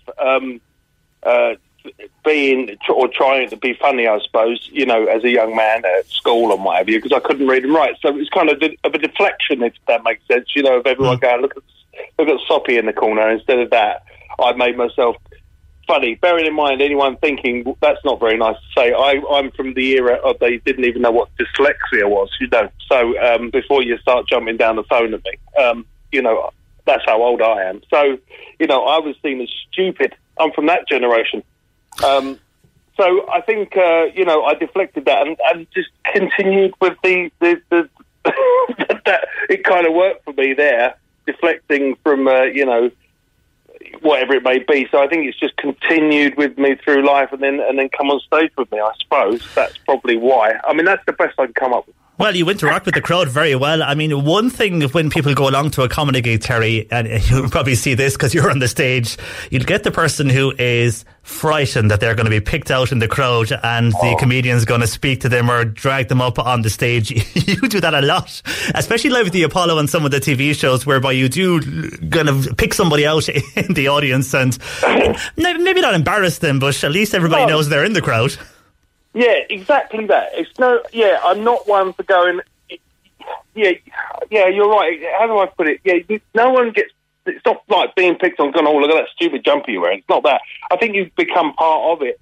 But I think I can always tell who's up for it just by looking in their eyes. I would never pick someone if I think, oh, God, they're going to be in any way sitting there going, I don't like this. And if I do start with somebody and I think they're not up for it, I'll move over. So I'll only go with people that I know are going to be up for it. Because no one wants to sit there thinking, oh, no, please don't pick on me. And like you say, I don't pick on anyone. You become part of the show. And when I say that, I don't mean, I'm going to get a load of people up to look stupid while they get the laughs. And I just go, oh, look at these people doing stuff. For me, it's all about bringing everybody into it and being part of it, even if you're sitting right back there in row Z. I think everyone being part of the show for me is important, as in, like, all lending mentally to the show, even if it's that. So it makes sense. And then the interaction is there, and people, as you say, feel part of the show when they're interacting with you and they get the chance to interact with the person who was on stage, who they are going to see. And with the interaction, you have a great knack. We've been speaking there about accents across the programme this morning. You have a great knack of just changing your voice totally. Might not be to a different, well, it is to a different accent, but also just to a different personality totally. When you turn your back to the... At the moment, I'm in the middle of. I'm just to talk to you. I stopped recording. I'm recording a podcast called Bear With Me. If you want to go and find it, it's on all the usual places. But in that, I do all the music and I write it and I produce it myself. But I play all the characters in that, and the women as well. So exactly what you say is quite a weird thing that I can jump from. I mean, even when I listen back, they sound like different people and they're not me. It's weird. And I think that goes back to being a young, when I was very young, having an imaginary friend and what have you, who's still here, and he was called Bogey. Right? And I think that's the ability that I must have, sort of, not a multi-personality thing, but I just must have a thing where I can, I can talk to myself and make characters and make my own thing happen. Yeah. I sound like I was just a very lonely child, don't I? He was obviously very lonely. I'm sure you had many friends, Terry. No, I did, and imaginary ones as well. But like I said, I do, and that talking to myself and all that at the back of the stage and all that, which was just a complete fluke of a device. I call it a device. I think it's part of me, but I've used it to try and tell jokes differently, because most people will set up a gag or a story, like you say, at the front, and then. But I like to sort of set them up at the back. So when you were saying about me telling stories and making them funny earlier on, I do interject with those voices as well. Yeah, and it works really well. I just think it's fascinating when you just turn your back to the stage and you're a completely different sounding person. And you can see the audience just love that on those shows. Now, the show... I love doing that, yeah. Yeah, I know it's just fantastic. I think anybody who can mimic another accent the way you have, and I know we have Marion Rosenstock, a comedian here, can do similar. It really is a gift. Yeah. And, I mean, this show, Saturday Night, it's described as a brand new show. I mean, will we have some of what we've seen in other shows brought into this show? Is it totally I don't know where this is keep coming from, this brand new show. There is no brand new show. I'm going to come. Oh, they have it here. They have it here in the script and the release. Listen, it's fine. I've had this come up to me before about this brand new show. I'm literally, this tour that I'm doing and coming over to I'm so excited about Cork. I'm going to do Galway as well, which I'm famous for loving, you know. And I haven't been to Cork since I worked out. I haven't seen Brian, who runs it was a pub, the City Limits gig, and it's now opened up into this great big thing. And that was probably 1998. Oh wow, it's a long time. And you talk about doing accents. That's the one accent I really want to master, is the Cork accent. That's just the best accent in the world. Next to a Geordie accent. I think Geordie and Cork accents are fantastic. And can you do one? Can you? No, not really. I'm not even going to attempt it on the phone. I might do it on stage because I can get away with it when it's rubbish. Then, but it's that whole. I always think the people of Cork, when they start talking, they go higher and higher, and it sounds like they're going to cry at any moment. They're going higher. They go so low. It sounds like they're going to pop. It's going to go really low. They start going here, and they go pop. It's beautiful. And the word, I don't know, and there's one word that they say constantly, but I'm not going to say it because I'm not sure if it's allowed to be said on the radio. It starts with an L, but in the UK that means a man's genital area. Oh, so, yeah. I know what you mean. Yeah, we can say it because it's a very Cork phrase. It's called langer. There was a song actually released in Cork about that word as well. So yeah, but it has different meanings in different parts of the world, Terry. Yeah, in this part of the world, over in the UK here, it does mean genital parts. No, it just means a fool here or an Egypt, I think. Yeah. So I do like that. And getting that word, saying langer correctly, is really sums up that Cork accent, that beautiful langer. It bounces. It's just beautiful. I think it's a wonderful, wonderful accent. Yeah, they say that you mentioned Geordie there. They say the Geordie accent, the Liverpool accent, the Cork accent. There's many more of them, but they're the hardest to lose and also the hardest to imitate. I would say Geordie's not so hard, and Scousers. The thing about Scousers, there's two, isn't there? There's the ones on there like that, and then there's the outcast, that one up there, you know. But yeah, I think as well, and what you have to take into account with Liverpool and Manchester, but Liverpool, that's very Irish. That's an Irish derivative that derives from Ireland. That Scouse, doesn't it? They say that. It's Irish Scottish sort of mash-up, isn't it? Yeah, and a lot of the phrases that they use in Manchester and the north of England as well, and many people would say they've come from those who immigrated over the years out of Dublin. I think the best one, of course, is when you say to people of Jamaica and what have you, you inform that theirs is Irish. You know, they're like, no, man.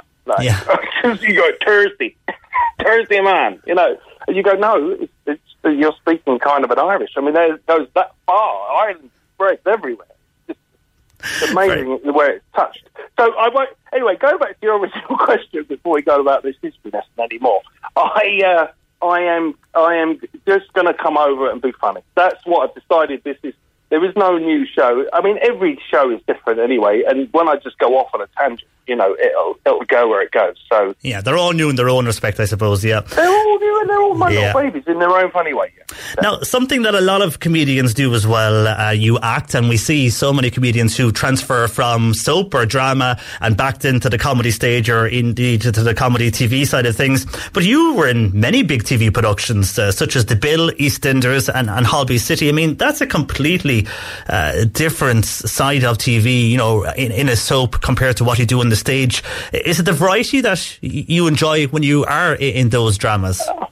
I think I don't know. I just think they came by chance.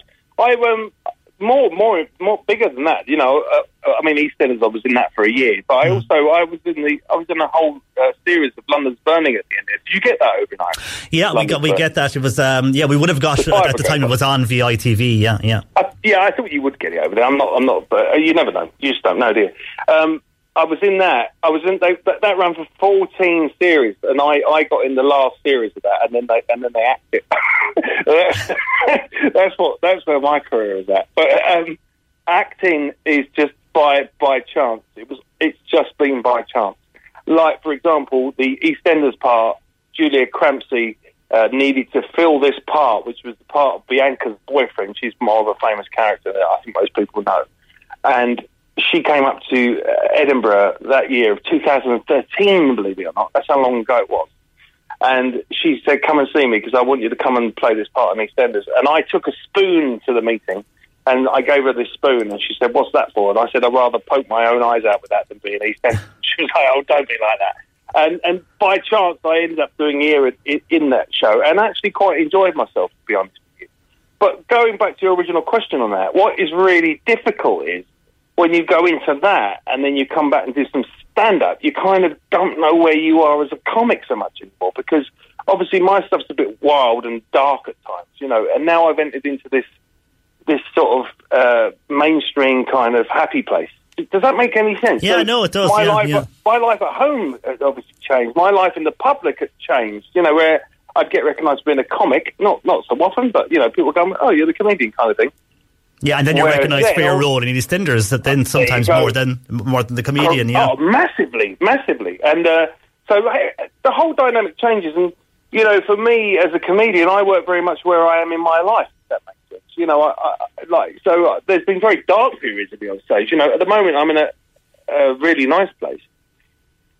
So that transition between two things is difficult. So, but yes, acting and comedy, for me personally, are completely worlds apart, yes. Well, you will be in the comedy stage this coming Saturday night. Doors open at 8 o'clock. It starts at 9 p.m. It's the City Limits Comedy Club on Corbrook Street. You can get tickets from them right up to Saturday itself. Terry, we look forward to that. Have a great evening in Cork. Wonderful talking to you. Thank you very much. I can't wait. And like I say, I'm coming to Cork, and then I'm going to Galway after. So I'm two in my favourite place. So there we are, yeah. And you can take the Cork accent off in Galway as well and see how they react. That's right, yeah. I think they'll let me know. They'll let you know, they will. Hold on, yeah. They won't hold back. Terry, fantastic talking to you. Mind yourself and enjoy Cork. Take care. That is the wonderful Terry Alderton there joining us regarding his new gig, even though it's not really new. I suppose every show is new, as I said to him, but it's going ahead in City Limits this coming Saturday night on Corbrook Street. You can get tickets from them if you want to check out Terry on stage with the best of comedy this Saturday night. Now, traffic is easing on the M8 motorway heading to the Jacklands Tunnel. This was due to a truck which got stuck in the tunnel. It was basically an oversized vehicle, is how they put it, but the truck got stuck in the tunnel earlier. The tunnel line, we believe, is reopened, but there is still delays in the Glanmire area. C103 Street Fleet, Ken Parrish has the latest. Roadworks there, just going into Glanmire. Well, actually in both directions in Glanmire. It's by the first garage that you meet, and traffic is extremely busy. I just came into Glanmire, so I came from, we'll say, the Dunkettle side. Tunnel is back open, by the way. Came out for a look at that. Tunnel is back open, and traffic into Glanmire is extremely busy. Thank you, Ken. We'll have more of your calls and comments along with our regular councillor Joe Heffernan joining us after C103 News at midday. Now, it's Cork Today on till 1. Bernie taking your views right now on 0818 103 103, or you can text or WhatsApp 0862 103 103. Shortly on the programme, we'll be going through a lot of the calls and comments we had across the programme on various issues to do with property prices. Also a big reaction on accents and the various accents across the world, and also on the cost of going out over the weekend and how, if you went for a meal, how expensive it was since the last time maybe you were out. Plus, after 12:30, our regular show councillor Joe Heffernan will join us and discussing long COVID. And before people say they're sick of hearing about COVID, this is more to do with those who have got COVID over the last month or 2 months, but had this fatigue that seemingly stays around, or does stay around. We all had it. We all know it stays around for about a month or more. But it's when you're, as most people are, trying to work and go about your daily business with this fatigue whereby you just feel you're hitting a brick wall every 2 hours or so. That and more between now and 1. But Cork County Council, they have written to An Taoiseach Micheál Martin in relation to our emergency services across Cork County. There is a call for extra personnel so that services can be fulfilled. Well, the motion was tabled by Councillor Michael Paul Murtagh, who now joins me this afternoon. Hello, Paul. Hello, how are you doing? You received a lot of support from all parties on this, and it's widely known, Paul, that staff is needed along with resources for all sectors of the emergency services. I mean, we talk here of the ambulance crews, the Gardaí and much more. Yeah, look, I suppose it got resounding support on Monday, the motion that I put in, and the reason for that is because it's not the first time we've spoken about these things in the council chamber. Other councillors have brought forward motions on the Gardaí, on the ambulance services, and on the retained fire service, particularly here in Cork County. Problems with staffing levels and staffing numbers and recruitment and retention. And so I was literally just bringing it all together. I feel as if the moratorium on recruitment, you know, at the economic downturn, just after the economic downturn, and the policies that were put in place at that time has really affected frontline services. And, you know, it was a place where I suppose the government tapped into and used to try and prop up our economy at the time. But unfortunately, you know, the cracks are beginning to appear now, and those policies that were put in place then can't keep going on, you know, and we need to review it, reverse it. And I know there's it's in progress in the Gardaí, they're in progress in the HSE to do with the ambulance services and things like that, and it really needs to be looked at, because, you know, you can only kind of cost cut for so long before you start doing serious damage, and there is damage being done. And as I say, we hear about it now every single month at chamber meetings, where, you know, people are waiting longer to see ambulances, and like an unacceptable length of time. We have issues with numbers in the fire service and manning stations, things like that.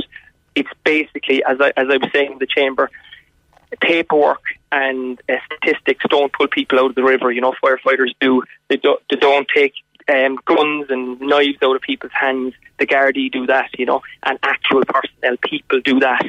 And we need people on the ground, and we need them badly. And that moratorium you spoke about there, I mean, the impact is evident on the front line. You mentioned there the ambulance, the firefighters, the Gardaí, and something else we see a lot of is when the Gardaí, when they leave Templemore and they're sent to various Garda stations across the country, there always is more sent to the Dublin region and the East Coast, and I know population is higher there, but there is a need for Cork. And if you look at the numbers over the last number of years, it's evident Cork is not getting its fair share for the size of the city and county it is. Yeah, well, look, that's an obvious thing, and I suppose the reason why Gardaí are sent to Dublin, sent to you mentioned the West Coast there. I presume you mean the East Coast of the East Ireland, Coast.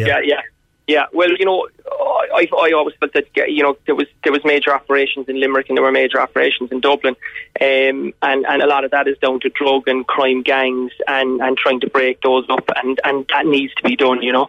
But unfortunately, people adapt and overcome, and you know, we see an awful lot of drugs in Cork now. It's an absolute scourge, and again, I know it's a broad motion, and it is why I brought the Defence Forces into this as well. And it's simply because drugs is a scourge in our society, a scourge, and it needs to be seriously. We need to be defending it, you know, and that's a job for our military services as well, particularly our Navy patrolling the coast. And I made a point of this several times. Again, we're down numbers in the armed forces, and we need to get those numbers back. These people play a crucial role in our society, and it's not a place where we can afford to cut costs and save on labour costs, you know. We need people out there patrolling our coast. We need to stop, you know, destructive drug use in all our towns and villages and cities across the country. Because it's a scourge, you know, it is, and it needs to be stopped. And our frontline emergency essential services, that's the job they do, and I can't, you know, I'm trying to press that point, you know, across the board. And what you mentioned earlier regarding paperwork won't save people or won't pull items from a river or from a car accident. I mean, in the situation whereby it seems to be going back to paperwork and back to civil servants, you now are writing to An Taoiseach from Cork County Council to see if any difference will be made. Do you think something will change with regard to this? I mean, it's evident, as we've outlined, emergency services are under-resourced, but what do you think can be done, or do you think the Taoiseach can put a pressure on the civil servants who are making these decisions? Well, look, there's a big difference. As I said, look, the point I'm trying to make is there's a big difference between jumping into the river, or when you think about the amount of paperwork that Gardaí have to do after they come back from calls and things like that. It's not the job that you imagine a guard does, you know, like in the traditional picture job, a guard is chasing down a thief or whatever, you know, and that job needs to be done, believe it or not. And there are certain type of people that are good at that. There are certain type of people that are good at jumping in the river. There are certain people that are good at climbing cranes and taking people off cranes who are stuck there, you know. And there's also need for the paperwork and the health and safety side of things afterwards. What I'm saying is that the workload of that needs to change, and the front line, the men and women who serve on the front line, who take those risks, need to be doing that job, and the paperwork side of things needs to go elsewhere. Yeah, so we need more Gardaí on the beach, basically, is what you're saying. Seen on the streets, and a bigger presence. Rather than inside doing office work. Exactly, and literally that's the problem with recruitment and attention across, as far as I've been hearing, across the Gardaí and across the services, is that they're doing less and less of what they should be doing, and more paperwork. And as I said, we need to review it, and we need to reverse some of that. And if it requires more personnel, well, that's more personnel needs to be hired. I'm just from my own point of view as a firefighter in Cork City, it's numbers we're looking for. It's not, it's the first time. I'd say I'm 23 years in there. It's the first time that we're not shouting and roaring about pay and conditions. We're just trying to protect and bulk up the numbers back to where they should be, which is at optimum levels. Not just bringing them back up to minimum levels, but bring them back up to optimum levels of personnel. And that's, it needs to be looked at seriously. And yes, I think it is. I think the Gardaí are reviewing. They've commenced a review at the moment. The HSE, as I say, have commenced a review. But it requires a review across the public services. We're all very aware of the issues in the Defence Forces. Again, that's pay and condition related. And as I say, I'm making the case constantly that we can't do without these people.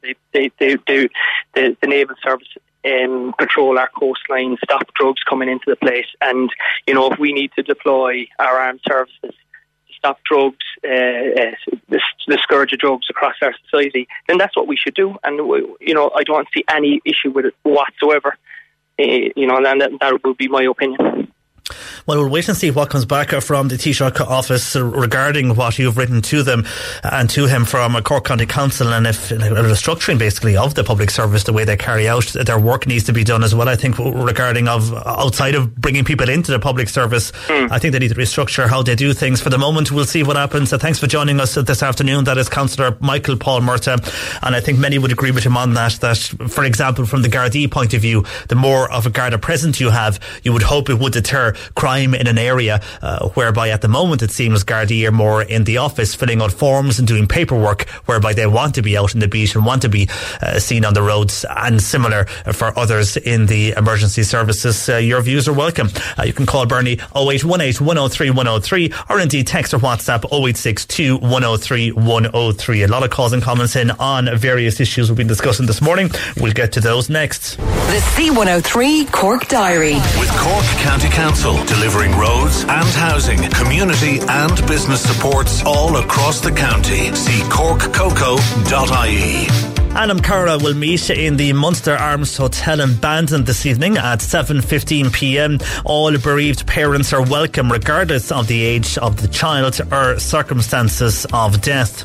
Cancer Connect is looking for voluntary drivers across Cork County. Information evenings are being held this evening and this afternoon. First of all, in the CYMS Community Hall in Newmarket from 2 o'clock, and at 7 o'clock then this evening in the Middleton Park Hotel.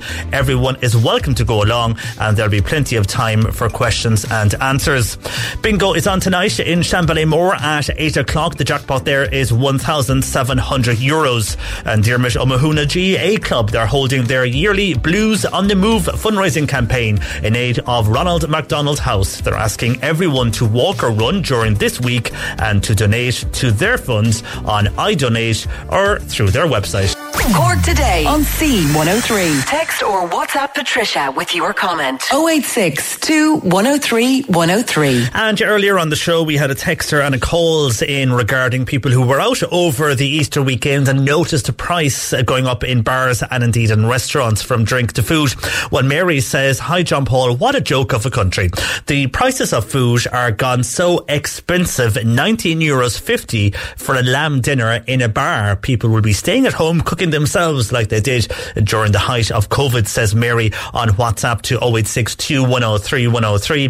While John says, I was out across the weekend and I did notice a huge increase in prices. I can understand why this is, from inflation to transport costs, and indeed a lot of the hospitality sectors were closed over the last 2 years, so I can understand the high costs that they are facing, but still it is turning me off going out every weekend at this stage, says John. While Luke says he paid €7 or just over €7 for a pint in the city at the weekend, says Luke. So prices are going up. I read somewhere that in some areas of the country, it was in Temple Bar and those areas in Dublin, which is always more expensive, but they reckon that we could be hitting the very near anyhow the €10 mark for a pint in some of those areas of Dublin. I wonder, will that happen in Cork? We're not too far behind Dublin prices when it comes to hospitality in Cork. But then on the flip of that, somebody who was out and who said they had great,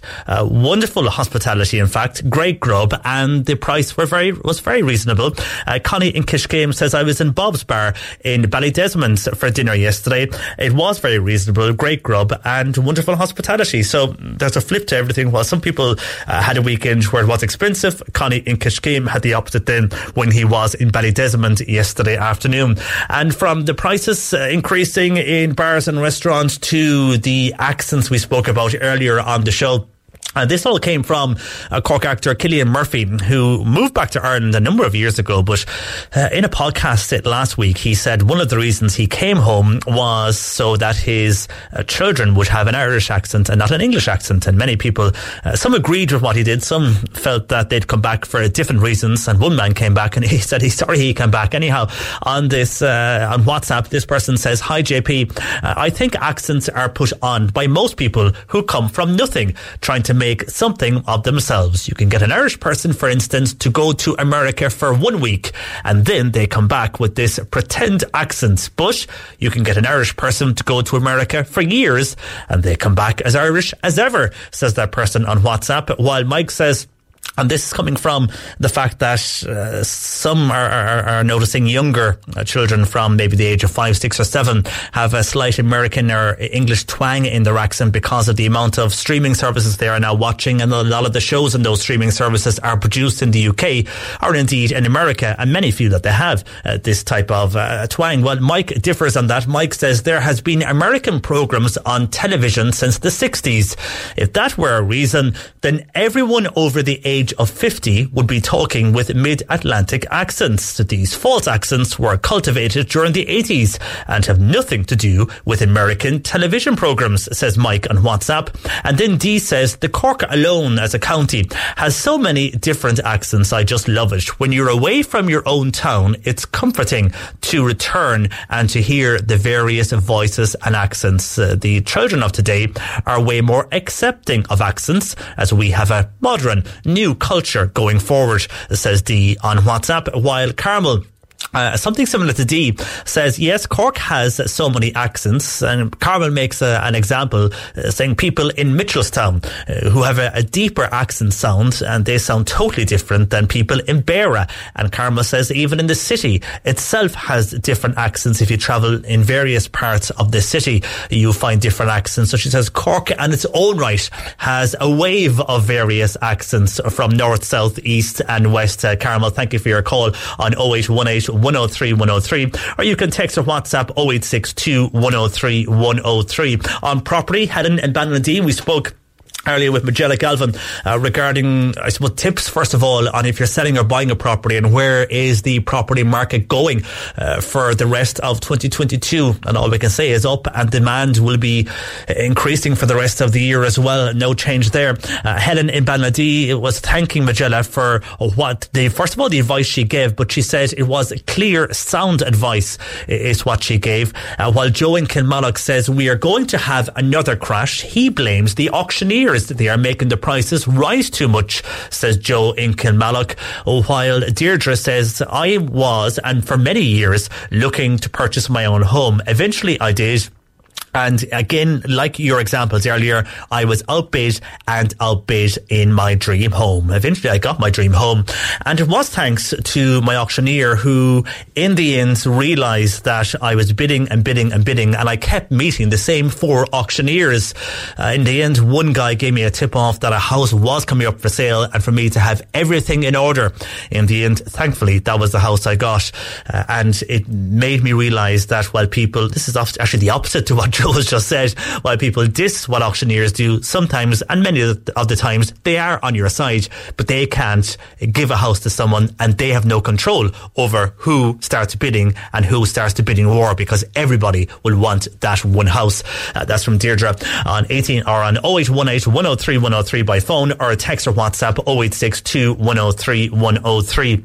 And Jackie in Kanturk, he was in Páirc Uí Chaoimh on Sunday for the Cork and Limerick game, but he found a sum of money, and it was announced at the time, but no one claimed the sum of money. Now, Jackie was a steward at the match, so if you did lose a sum of money at the Cork Limerick game in Páirc Uí Chaoimh last Sunday, get in contact with us. We have Jackie's number, and he may be able to return that sum of money to you. And charity bingo in Skibbereen, in the Skibbereen Eagle in Tregumna. That was due to be held tonight. It's cancelled, and that is due to local bereavement. On the way, we're going to speak with Joe Heffernan, and we'll be discussing something that is affecting a lot of people, the fatigue that you have after suffering COVID. But how do you get around that when you have a busy household and you're working as well? We'll discuss that next.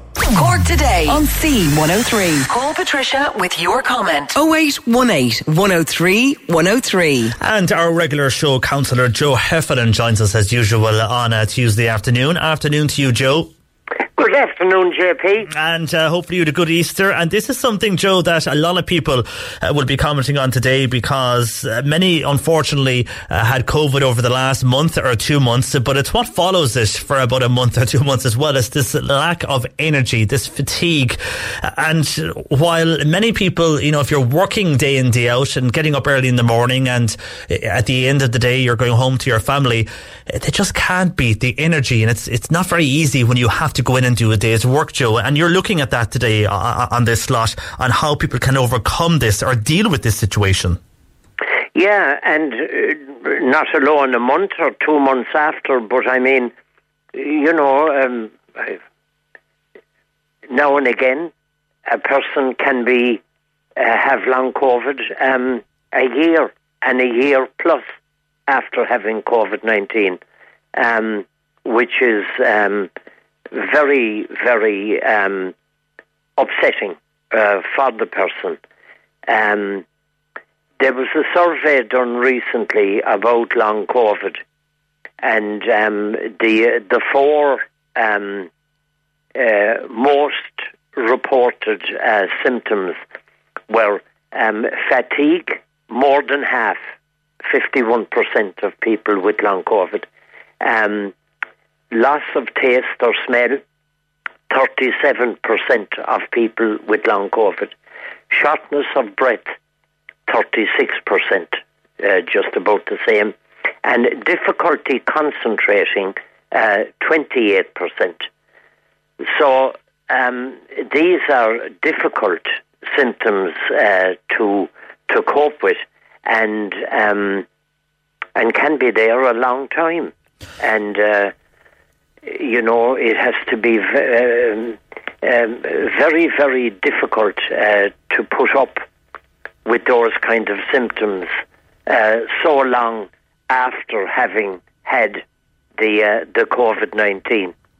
And if you were experiencing those symptoms then, and as I mentioned, you have a busy lifestyle, you need to deal with this on going to work with the lack of energy or the fatigue or even the brain fog, the difficulty in concentrating. That could be at meetings, it could be at home, it could be when you're getting up in the morning, rushing everybody out to school and college and work. And how do you actually push yourself together to deal with all these circumstances while you are feeling that way? And I think you know, with great difficulty. No, I don't think there's anyone better to explain how to deal with this than someone who has been and is going through it, and is has had and still has some long COVID.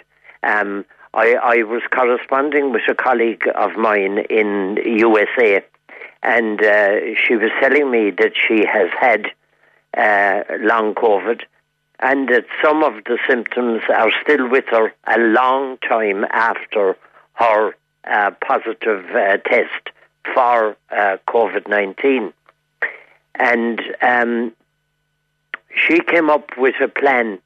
Now, she'd been to several doctors, and I mean, as we all know, no one had a definitive answer. Like, if we had a definitive answer, you know, the issue would be solved. But after a lot of consultations and a lot of research and a lot of personal experience, she came up with, she calls it her 5 P's, the letter P, 5 of them. And that was like, pace yourself, plan ahead, prioritize your tasks, posture is important, and patience with self and body. So 5 P's, pacing oneself, planning ahead, prioritizing tasks, good posture, and patience with self and body. She was telling me like that she needed to pace herself to gradually do a little more. That she would rest often before becoming exhausted, but never gave up. Always tried to stretch it a tiny little bit more. The image I have in my head, like, is that if you were walking around the house 3 times on Monday, that by Thursday you might try to walk around the house 4 times, or maybe climbing the stairs. That if you could do it as an exercise, I mean, rather than just simply going upstairs, you know, if you could do it once on Tuesday to maybe try twice on Friday. That kind of thing. Just, you know, pacing yourself, doing a little bit more, but to rest when the body is telling you it needs to rest. Yeah, because you may be in a situation whereby you know you have to do something that day, but you need to maybe in the morning plan ahead on how you will get that done, and if you need rest period afterwards, or will I go to bed earlier the night before to see if I get more sleep for the day ahead, that sort of thing, I presume. Absolutely, and not to have the day like kind of haphazard. Yeah. You know, what will I do? Do I feel like, instead of that kind of thing, to no, not rigidly every hour of the day, but to plan your time, she found very helpful as much as possible, and to stick to the plan. For example, it might be short walk 2:30 p.m. And then to stick to that. That even if the person doesn't feel like having the short walk at 2:30, it's in the plan, so give it a go. And if it only turns out to be half of the intended distance, okay. And if it turns out to be 1.5 times the planned distance, better still. And to understand that, you know, some days will be easier than others, but not to give up. You know, a person can be good on Monday and Tuesday and would seem to take a downward step again on the Wednesday. And that has to be very disheartening, but not to throw in the towel. You know, don't give up. Yeah, true. And I suppose you mentioned there about planning your day, and you touched on the prioritising of tasks. I mean, that's a big thing as well. If you are aiming to do a certain thing, we'll stick with the walking example. If you're going to do a walk on a certain day, then that is your priority for that day, and anything else that you may have to do, if you can't do it, well, then leave it to another day. Absolutely, to prioritise the tasks. And one of the priorities on a day might be phone that particular friend and maybe share, how you feel on that day. But to have a little list and to have priorities in the list, like it might be number 1, walk, number 2, make phone call to A, B or C, 3 might be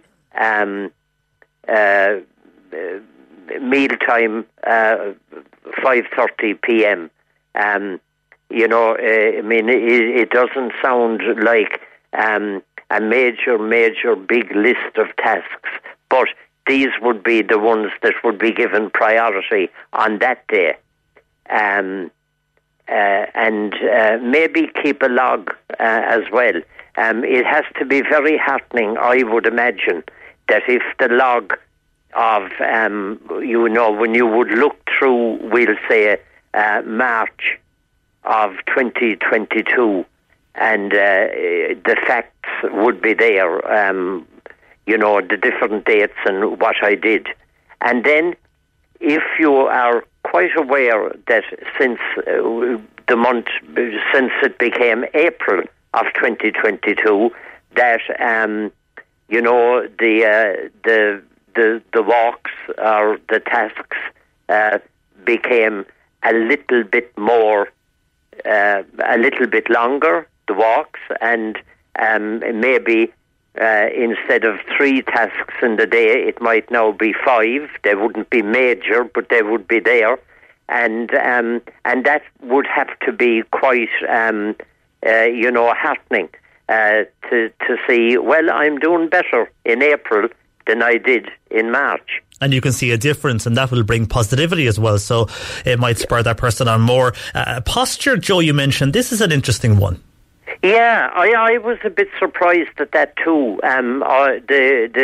My colleague told me her 4th P was posture. That was advised not to be kind of like thrown down on an armchair, or we'll call it slouching in an armchair, that to kind of sit up and to have good posture was important. Now, the more I thought about it, like after being a bit surprised at the start, thinking, well, what has that to do with anything? Well, as we know, the COVID and the breathlessness has to do with our lungs. So, good posture would encourage better breathing, and that would be helpful. Peculiarly enough, the person I was corresponding with also was a little bit into singing, or maybe not a big bit into singing, but a bit. And she found that that singing helped her breathing quite a lot. That it seemed to, I suppose, exercise the lungs a little bit. I suppose if a person couldn't sing, they could always shout. Yeah, but true. Exercising the lungs, yeah. It makes sense in a way. You wouldn't think of it. It doesn't stand out, but it does make sense when you describe it there, because it is the way you sit and the way you walk would improve your lungs as well. So it is one that makes sense. But you wouldn't think of it initially, though. If you were telling me what the 5 Ps were, it's not one that would stand out, I suppose. Yeah. And the thing is, you see, the validity that I attach to this would be, this is a person who had and has the remnants still of long COVID, and this is how she dealt with it, and this is how she improved. And so I would give that great respect then, because this isn't the theory. It isn't something kind of like that somebody found in a book. It's a person who absolutely had long COVID, found that there are certain things that were very helpful in getting over it, and that to me like would be absolutely credible. True. As a way to deal with long COVID. And then, while it can be frustrating, she said patience is another P to really look at, because we're all in a rush to get back to normal, Joe, I suppose, but we need to have patience with something like this. We do, and a lot of people who aren't even they're associating fatigue with the lockdowns and with the general down feeling of the last couple of years, and it's hard to have patience with it. And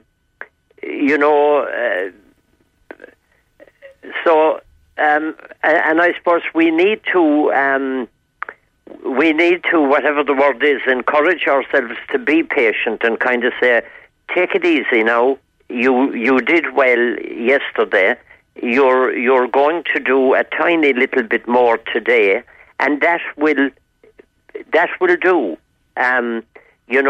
That we're not going from that phrase we heard a lot about, couch to 5K. We won't be doing the couch to 5K maybe this week, but we might do the couch to maybe half a K or.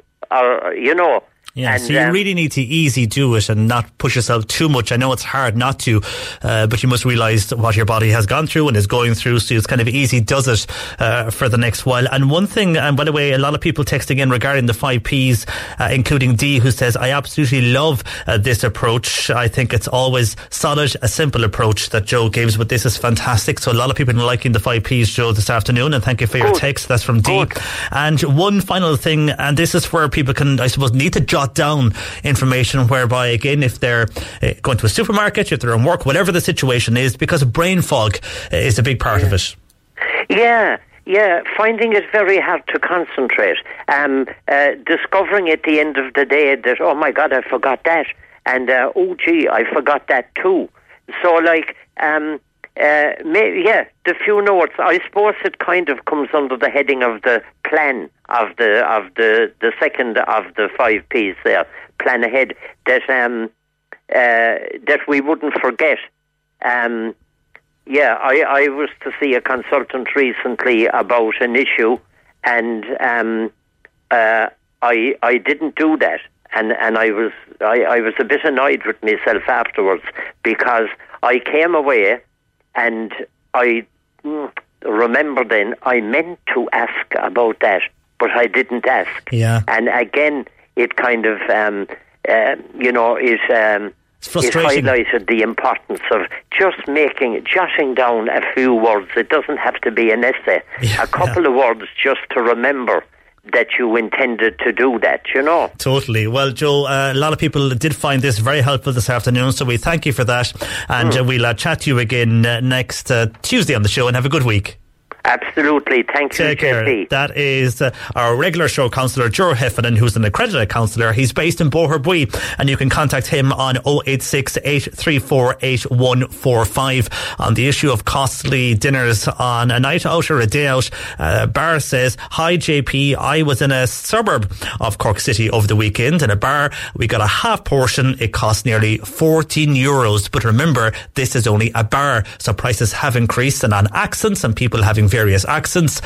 This texter says, I have a nephew. He's in America for the last 25 years, and you would really think that he never left home. He still has his Irish accent. And mentioning long COVID, Mary texts in to say she had COVID in January 2019, and again in the last few weeks. She's had bad backs, a brain freeze and sore leg joints, so she knows what that person is going through. And thanks to Joe for the 4 Ps. Thank you, Mary, for your text. That's it. Tomorrow on the show we'll be hearing from the teaching conferences which are going on, and their issues. Those conferences go on right across the week. Nick Richards is next, playing more of Cork's greatest hits. Martino from 4. Enjoy your Tuesday afternoon. My thanks to Bernie Murphy, who produced it. I'm John Paul McNamara. Flexibility is great. That's why there's yoga. Flexibility for your insurance coverage is great too. That's why there's United Healthcare Insurance Plans. Underwritten by Golden Rule Insurance Company, United Healthcare Insurance Plans offer flexible, budget-friendly coverage for medical, vision, dental, and more. One of these plans may be right for you if you're, say, between jobs, coming off your parents' plan, turning a side hustle into a full hustle, or even missed open enrollment. Want more flexibility? Find out more about United Healthcare Insurance Plans at uh1.com. Hey, it's Danny Pellegrino from Everything Iconic. Ready to upgrade your style game without blowing your budget? Check out Quince. They've got all the good stuff, shirts and polos, activewear, and fine leather goods, all at 50 to 80% less than other high-end brands. And the best part? They're all about safe, ethical, and responsible manufacturing. Get that luxury vibe without the luxury price tag. Hit up quince.com/upgrade for free shipping and 365-day returns on your next order. That's quince.com/upgrade.